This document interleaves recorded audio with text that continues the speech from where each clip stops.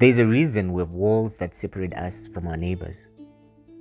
The Shona have a proverb, Chakafukidza Dzimba, Matenga, which literally translates to what covers homes is their roofs. Without the roof, everything in the home would be exposed to the elements. The meaning of this proverb is about how you can never truly know what happens in a home behind closed doors unless they actually reveal it, the good and the bad. There's a popular idiom about keeping up with the Joneses, where people use their neighbor as a benchmark for standards they try to keep up with.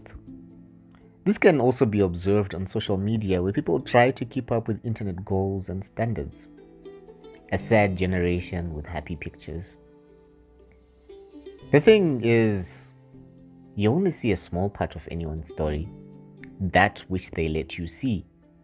But what really happens behind closed doors?